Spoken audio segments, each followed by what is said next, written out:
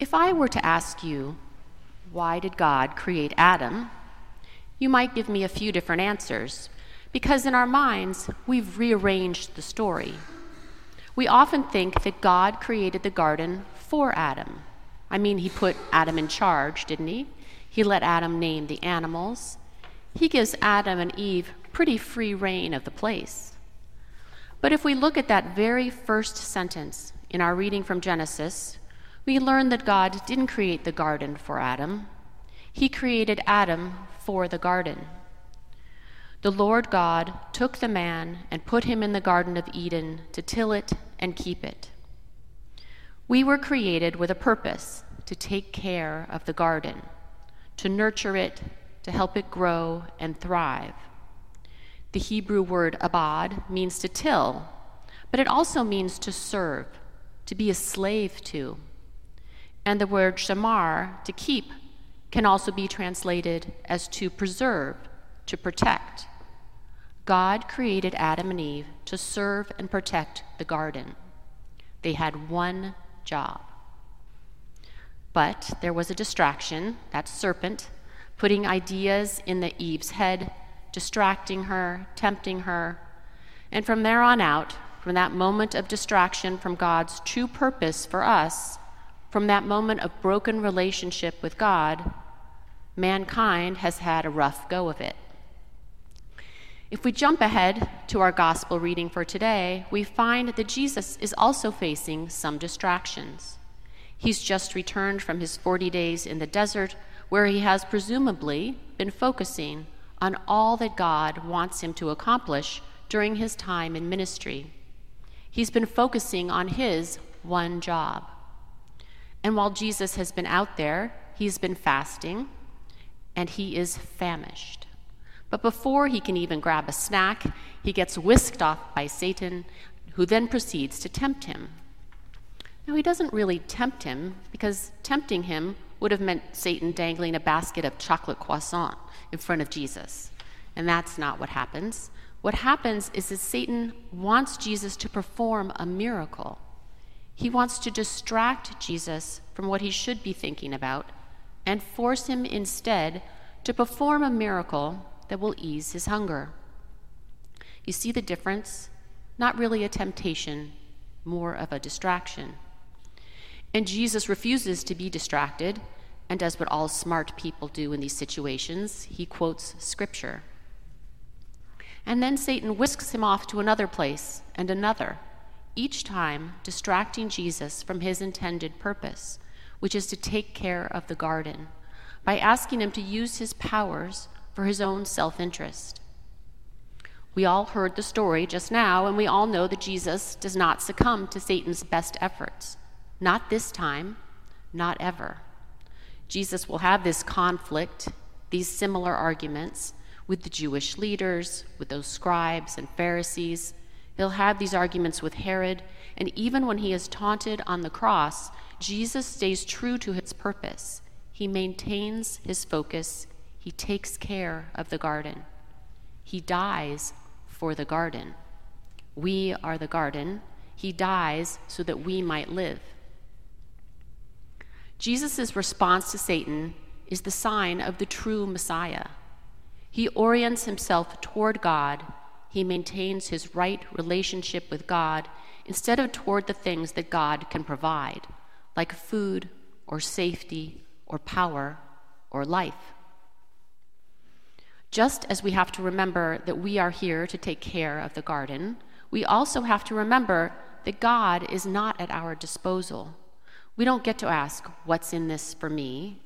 Nor should we fall into the trap, much like Israel did during their time of trial, of loving the gifts, the manna, the water, more than the giver.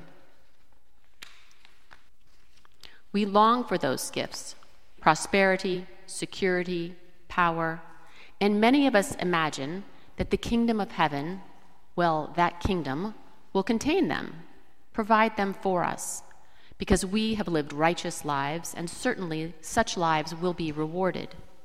And if we're righteous enough, well, maybe we'll get a little foretaste of the kingdom of heaven by having some of that prosperity, that security, that power right here right now.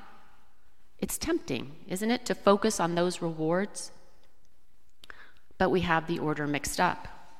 We're looking for the wrong things in the wrong place, and we're distracted from the task that God has set out for us. And because those things that we long for, that prosperity and security, because they're in short supply, we get stressed physically and emotionally, financially, and being stressed makes it very hard to be the people God calls us to be. Being stressed leads us in the direction of asking God to do our job for us, to work miracles in order to solve our problems and satisfy our desires. Each of the three temptations that Jesus faces in this passage is a contrast of human action and godlike action. To the human problem of hunger, Satan suggests the godlike action of turning stones into bread. But Jesus doesn't use miracles to ease his own hunger. He uses miracles to feed thousands. He doesn't use his godlike powers to save himself from the cross. He uses them to save others. So what do we do when we're hungry? Do we feed others? When we're struggling financially, do we keep on giving? If someone is pushing against us as individuals or as a family or as a church, do we push back or do we respond as Jesus did with love? Jesus remains faithful without any miracles. He shows us in a very human way that it is possible to defeat Satan without any miracles at all. He shows us that when we are in a trusting relationship with God, we don't need miracles to deliver us from the problems in our lives, because with God we can get through those hard times. With God we can stay focused and take care of the garden. With God we can do what we were put here to do, and if miracles happen, and miracles do indeed happen, they come at a moment of God's choosing, not our own. Now you might be thinking, what about prayer? Am I not allowed to pray for a miracle? I recently heard a joke told by a pilot after a singularly rough patch of turbulence. When the plane was safely on the ground, the pilot came over the loudspeaker and said, "Welcome to Dallas. I hope you're able to keep all those promises you just made." And we can laugh about it now, but it really is true. We offer those little deals up to God all the time, don't we? Sometimes they were as silly as promising being a better driver if only God will give us some green lights and get us to work on time, or promising perfect Sunday church attendance in exchange for that winning touchdown. I remember being on bed rest with my twins, promising God all manner of things if only he would bring them safely into the world. In our time of need, we forget that God is not a vending machine. Prayers in, miracles out.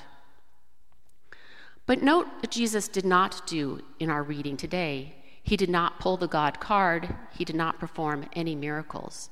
He acted as fully as human, as man. These 40 days of Lent provide an opportunity for us to focus and slow down and reflect and perhaps identify one or two of our temptations. Typically, we would give up maybe sweets or TV or alcohol. And when we find ourselves wanting some of what we are fasting from, we're meant to think about Jesus and all that he gave up for us. And this is all well and good, but for most of us, after Easter comes, or perhaps a good while before Easter comes, we go back to those old habits, those old temptations. We don't make any substantial, lasting changes in our lives. Instead of depriving ourselves of some treat for a few weeks, what about adding something to our day that helps us counter all those distractions? Something that helps us focus. Maybe establish a new habit of prayer, not the vending machine variety, but the kind of prayer that opens up space for you and God to cultivate a stronger relationship, something you haven't tried before. Maybe Lectio Divina, or daily journaling, or reading one of those Lenten devotionals we have in the back of the church. What about attending our Lenten Quiet Day, or taking a meditative walk out on the labyrinth?